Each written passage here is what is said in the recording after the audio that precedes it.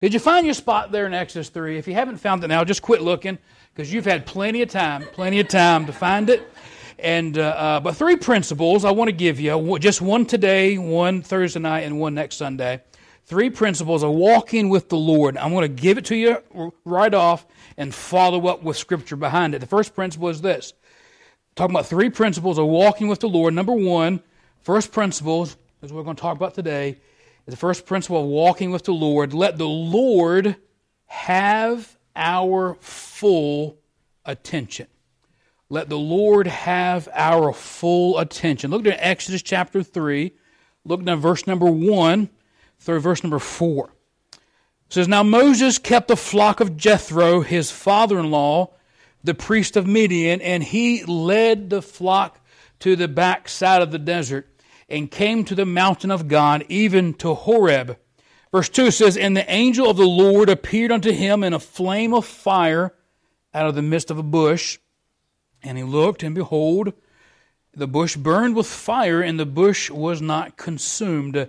And Moses said, I will now turn aside and see this great sight, why the bush is not burnt. And finally, verse 4 says, And when the Lord saw that he turned aside to see, God called unto him out of the midst of the bush. He said, Moses, Moses, and he said, Here am I. Let's pray. Father, we ask, Lord, to help us today. Father, I ask, Lord, just to speak to our hearts, draw us closer to you there, Father. And Father, Lord, as I tried to unload your word, Father, I pray, Lord, that it'll just be unloaded to our hearts and just that we'll be better Christians and better to serve you and all that we do. Father, we just want to honor you.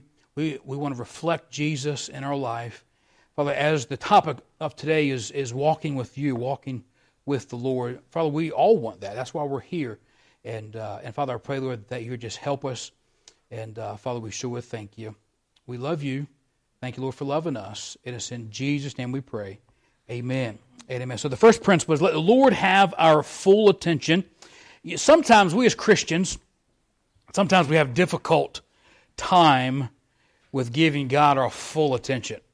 Sometimes we get busy. Sometimes our past failures or our past successes dictate our future.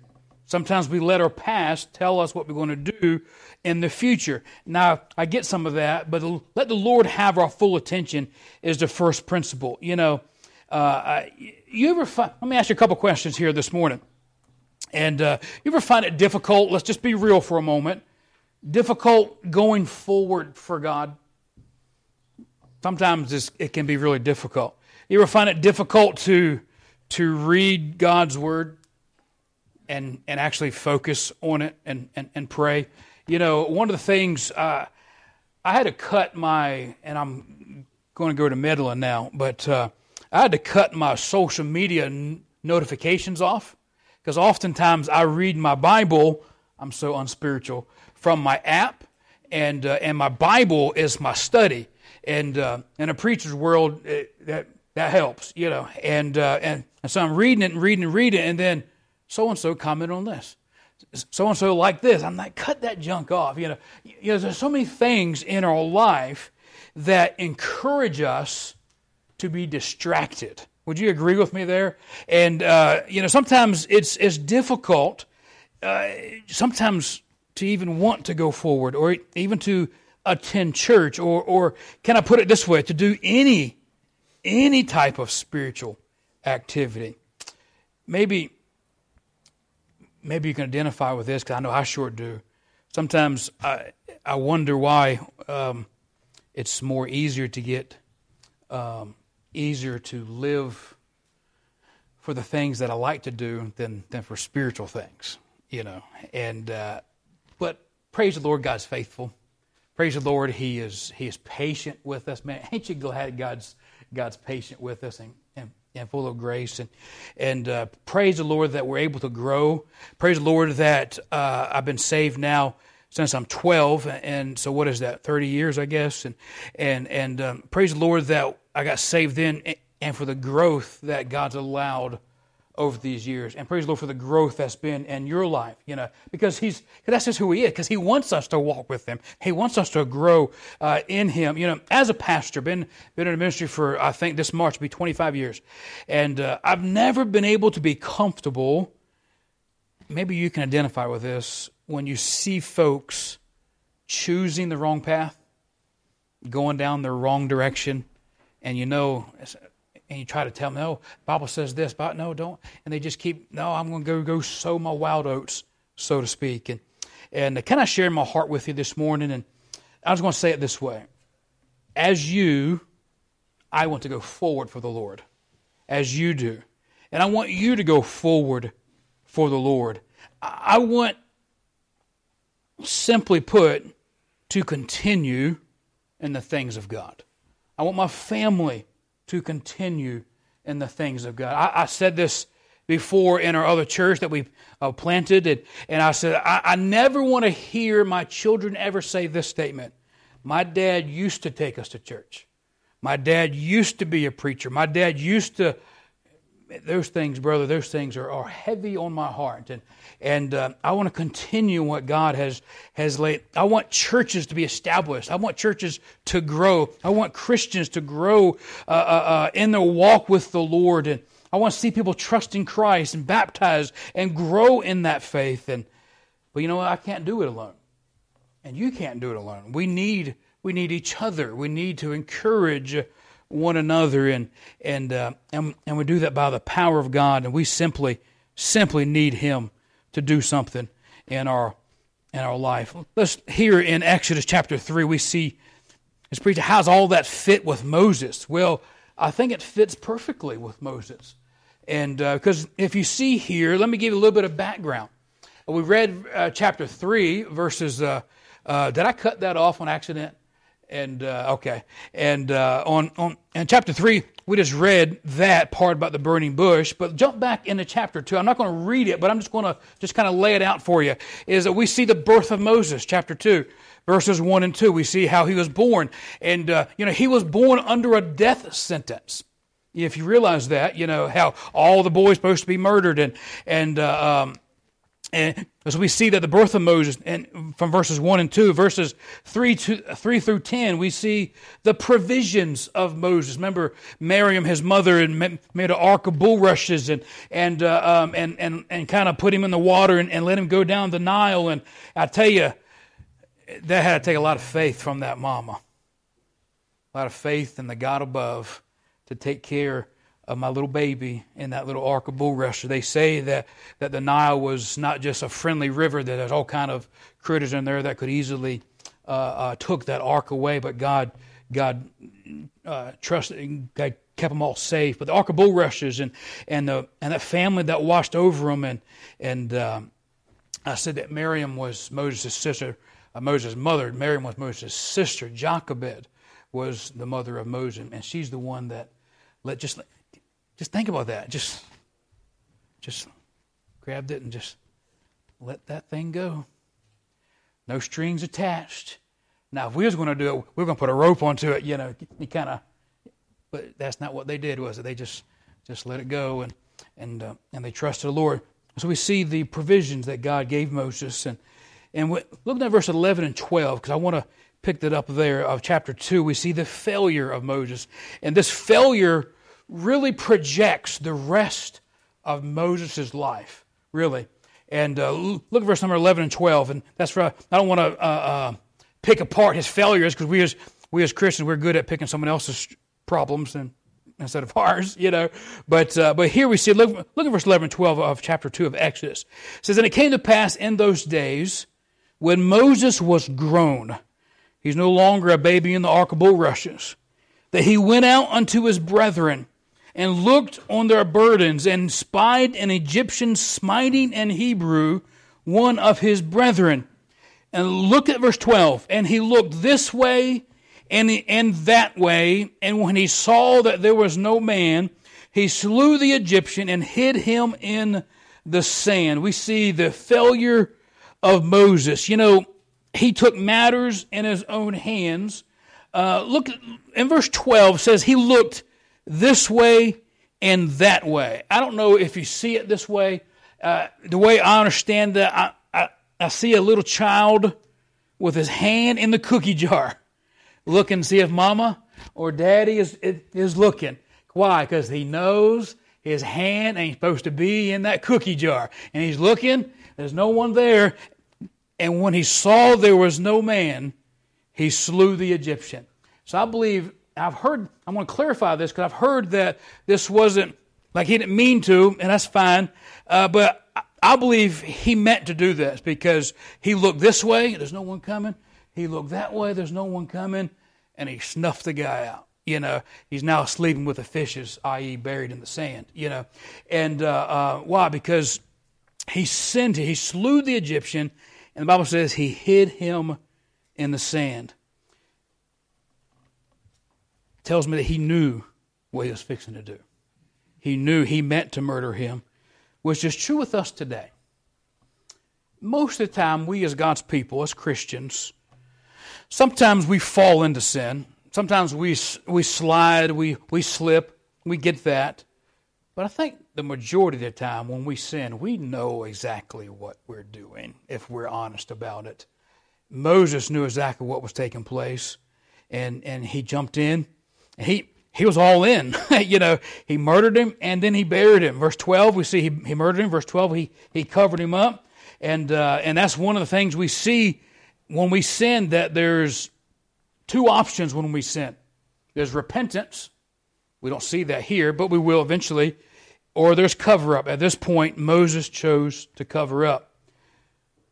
I'm not going to ask myself or ask us this morning how many times have we chosen that path to cover up our sin instead of getting it right.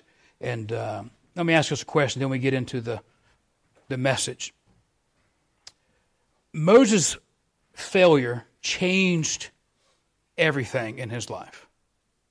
It changed his career. It changed his home. Changed his testimony, his conscience. Changed his future. But as we know the account, it did not change the fact that God still wanted to do something with Moses. Let me ask you a question. Have you ever messed up that way? I ain't talking about murder. I'm going to go hide now, But have you ever messed up? I'm talking about really stepping in it, really just doing, maybe that's not a phrase that we should use around here, but that would totally be understood in Wyoming just fine, But sometimes we do mess up really bad.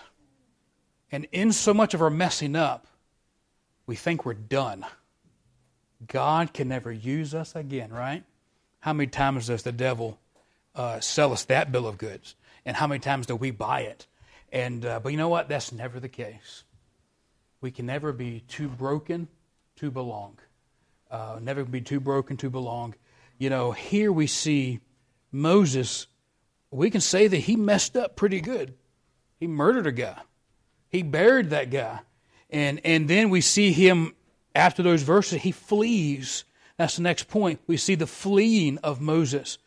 So we see the birth of Moses, the provisions for Moses. We see the failure of Moses.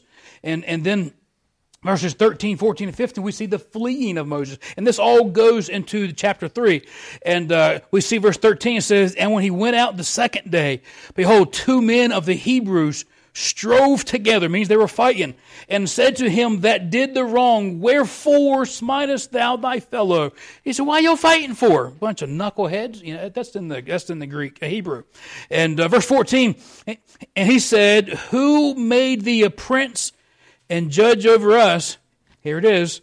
"Intendest thou to kill me as thou killedst the Egyptian?" And Moses feared and said, "Surely this thing is known." What he did, he buried. He thought he covered it up, but he didn't cover it up, did he? It became open. And verse 15 says, Now when Pharaoh heard this thing, he sought to slay Moses.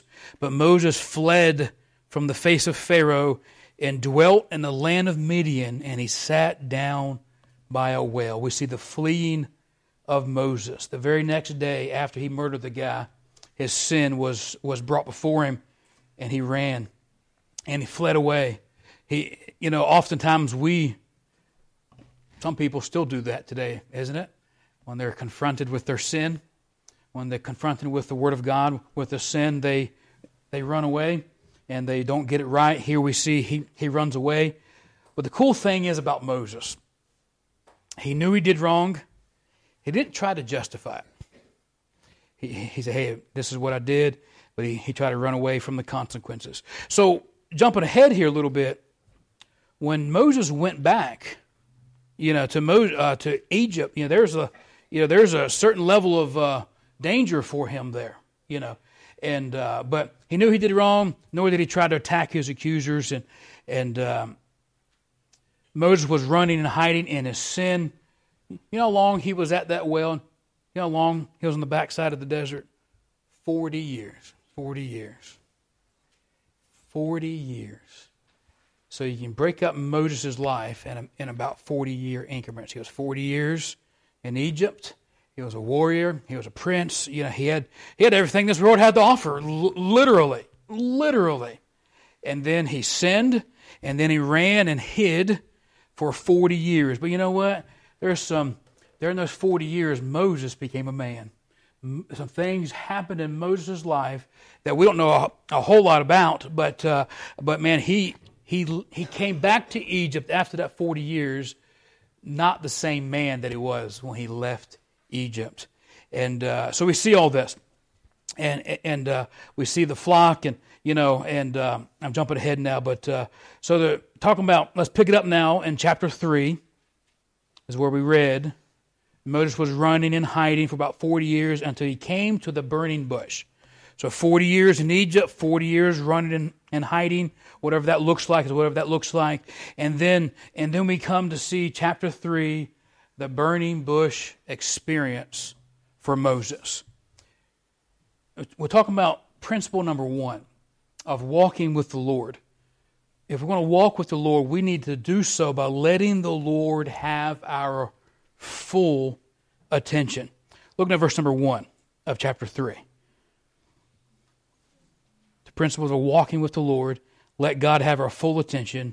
What do we see here? The very first thing we see Moses with the flock. Verse 1 says, Now Moses kept the flock of Jethro, his father-in-law, the priest of Midian, and he led the flock to the backside of the desert and came to the mountain of God, even to Horeb. Now let's pause there. What do we see here? We see that he was faithful. He was working faithfully. He was responsible in his work. Not anybody's going to let you take your sheep on the backside of the desert. That's their livelihood. That's their money maker, if you will. He was faithful working. He was responsible in his work. He was trustworthy. And, can I say that? I say it this way, no matter where we're at, no matter where you're at in your life right now, no matter what you're doing, we can all be faithful. We can all be responsible. We can all be trustworthy in all that we do.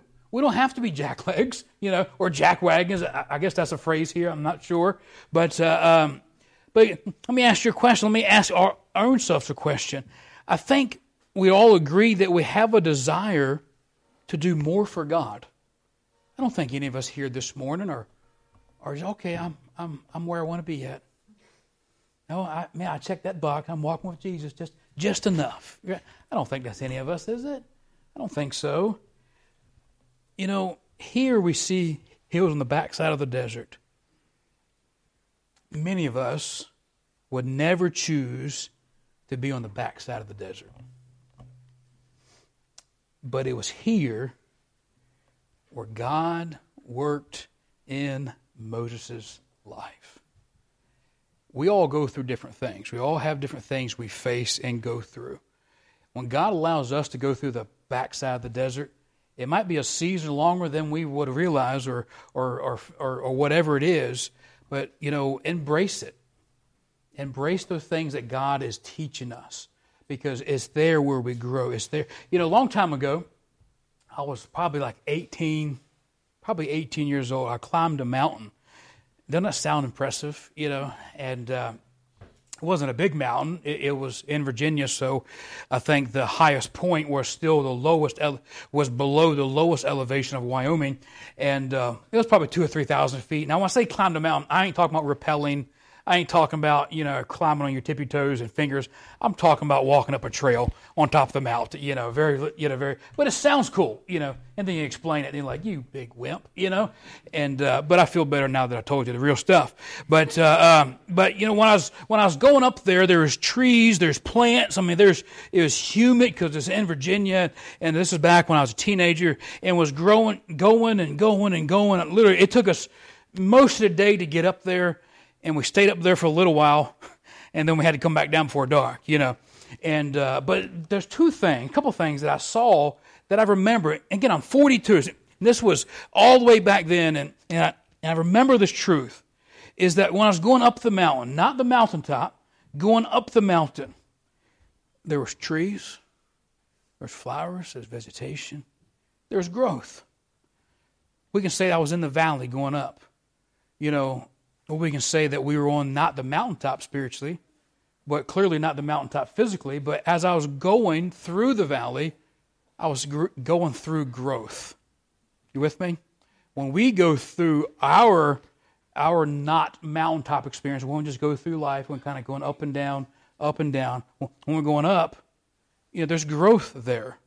There's experience there that changes your life, that you grow, and it makes you the Christian that you are today. And let me encourage you, there's more valleys coming. But there's more mountaintops coming too. But then we did get into the top. It took us most of the day to get up to the top of the mountain. Most of the day. And we stayed on top of that mountain 30 minutes, maybe an hour. A couple things. On that mountain, it was all rock. There was no growth on that mountaintop. It was all rock, and it was just all there. It had puddles of water where it rained and all that stuff. I looked down the mountain, and the further you go down, you see the growth again. Spiritually speaking, we love being on the mountaintop spiritually. We love when everything is going just right. But, we don't typically grow a whole lot when we're on the mountaintop. We enjoy the view. We like what we see. We look down, man, praise the Lord that I don't got to do that again. And then you got to go back down. But it's different going back down because you typically go back a different way. And preacher, where's all this mean? It means that this is the 40 years in Moses' wilderness, if you will, the backside of the desert, and maybe he was here, maybe remembering his life in Egypt. Maybe during those 40 years, maybe he remembered how good it was to have servants, and how good it was to have knew this and knew that, and maybe if he's like me, maybe you can identify with this. What if this didn't happen? What if that didn't happen? Maybe, or how did I get here? You ever had that conclusion, that thought? If only, if only, if only. Possibly he was remembering his people in bondage. Possibly of remembering his failure, his fleeing, and so on and so forth. And maybe he was thinking this, maybe if I only didn't do that, if I'd only take that back, I would do it so differently. Just maybe after all of this had taken place, Moses thought he was done serving God. He failed too much. He messed up too badly. I don't know if you ever had that conclusion or not. I tell you, there's a time in my life where I thought my God was done with me. You ever been there? And I'm not talking about because there's sin. Different things were taking place. I was like, man, I guess I'm done being a preacher. I guess I'm done serving the God in this capacity. But it was just the backside of the desert experience. Just God was taking us where I need to be at. And how did I get here? Moses didn't realize that there was a God in heaven, that there's a God above that was at work. Same is true for us. There's a God in heaven at work in our lives. We just need to allow Him to have our full attention and press forward. Let's move on here. And verse number 2 and 3, we see Moses' response to the Lord. Very first thing we see is verse 1. We see Moses with the flock. Number 2, we see Moses is called from the Lord. He gets called there in verse number 4. It says, and when the Lord saw that he turned aside to see, God called unto him out of the midst of the bush and said, Moses, Moses. And he said, here am I. We see Moses' call from the Lord. You know, Lord, the Bible says in verse 4, it says, the Lord saw. The Lord saw, verse 4 says, and when the Lord saw that he turned aside. The Lord knows if we are paying attention to those of us that have children. Amen. We know if our children are listening to us or not. They might be looking at us. They might be looking in our direction, but we know if they're really paying attention. Amen. God in heaven knows that as well. If we're paying attention to Him. And no matter what we're doing, God always sees, God always knows. Moses is now at a point where he's going to give God his full attention. Moses changed his what? He changed his direction. The Bible says he turned aside to see. Then the Bible says that he changed his focus. Verse 4 says he turned aside to see. See what? He's going to go see why this burning bush is not, why it's burning, but why it's not being consumed. I grew up in Virginia, but I've been out in Wyoming for 20 years almost. And so when you're out in the pasture land or out in the prairie, when you're out with cattle or sheep, what have you, if you see a fire, you best go check it out. Because that one little fire can make a whole lot of little fires, or it can just destroy the prairie, destroy homes, as we see just about every year out west. And so he saw that little flame, and God got it caught his eye, so to speak, and God called unto him. The Bible says, verse number 4 says, to see God called unto him out of the midst of the bush. God sought after Moses as he does us. God called Moses to service as he does us. God very easily, God very rightfully so, could have called Moses murderer, liar, coward, so on and so forth. But he called him by his name, as he does with us. As he does with us.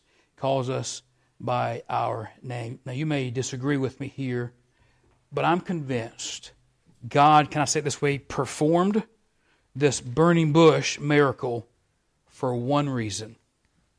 And that's to get Moses' attention. I'm thankful today that God allows, can I say it this way, burning bush experiences in our life. Different things to get our attention, to kind of look into the direction where God is at, so that He can speak to us, so that He can get our full attention. God wants to bless. God wants to do things great and mighty in our life. Here we see, to get Moses' full attention, God did the burning bush of miracle. Let me ask you a question, then we're done. Does God have your full attention? Does God have my full attention? Let me ask you a further question. Do you want God to have your full attention? What will God have to do in our life and in your life to get our full attention? Sometimes we as Christians, we let our past, our good past or even our bad past, negatively affect what we're going to do for God in the future. You may be here this morning and say, preacher, I'm not a Christian. I don't know Christ as my Savior. My sins have never been forgiven. And maybe God's spoken to you somehow, some way through a spirit, because He's not willing that any should perish. But God, you hear this morning, God has your full attention now, and you want to turn from all that sin and turn to Him and put your faith and trust in Him. In order for us, any of us, to truly walk with and go forward with the Lord, we must, number one, the very first thing, we must let the Lord have our full attention. I believe we see that here in Exodus chapter 3. We'll pick up the next 2 or 3 points as we hear together further. But let me ask you a question before we close this thing out. Do you want God to have your full attention? Does God have your full attention? And again, I'm not here. I don't know most of you, and don't know any of you very close. And so I'm not, not suggesting anything. But I want to get closer to the Lord. I want to do more for God. I want to be as close to God as I possibly can. A preacher friend of mine says this. He says, let's be so close to God that when we turn around, we bump into Him. I'm not sure if that's even possible, but you get the idea. Moses, God sent the burning bush to get Moses' full attention. And Moses responded properly. I don't want God to send things in my life to get my attention. I want to give Him my full attention now and today. If you don't have it,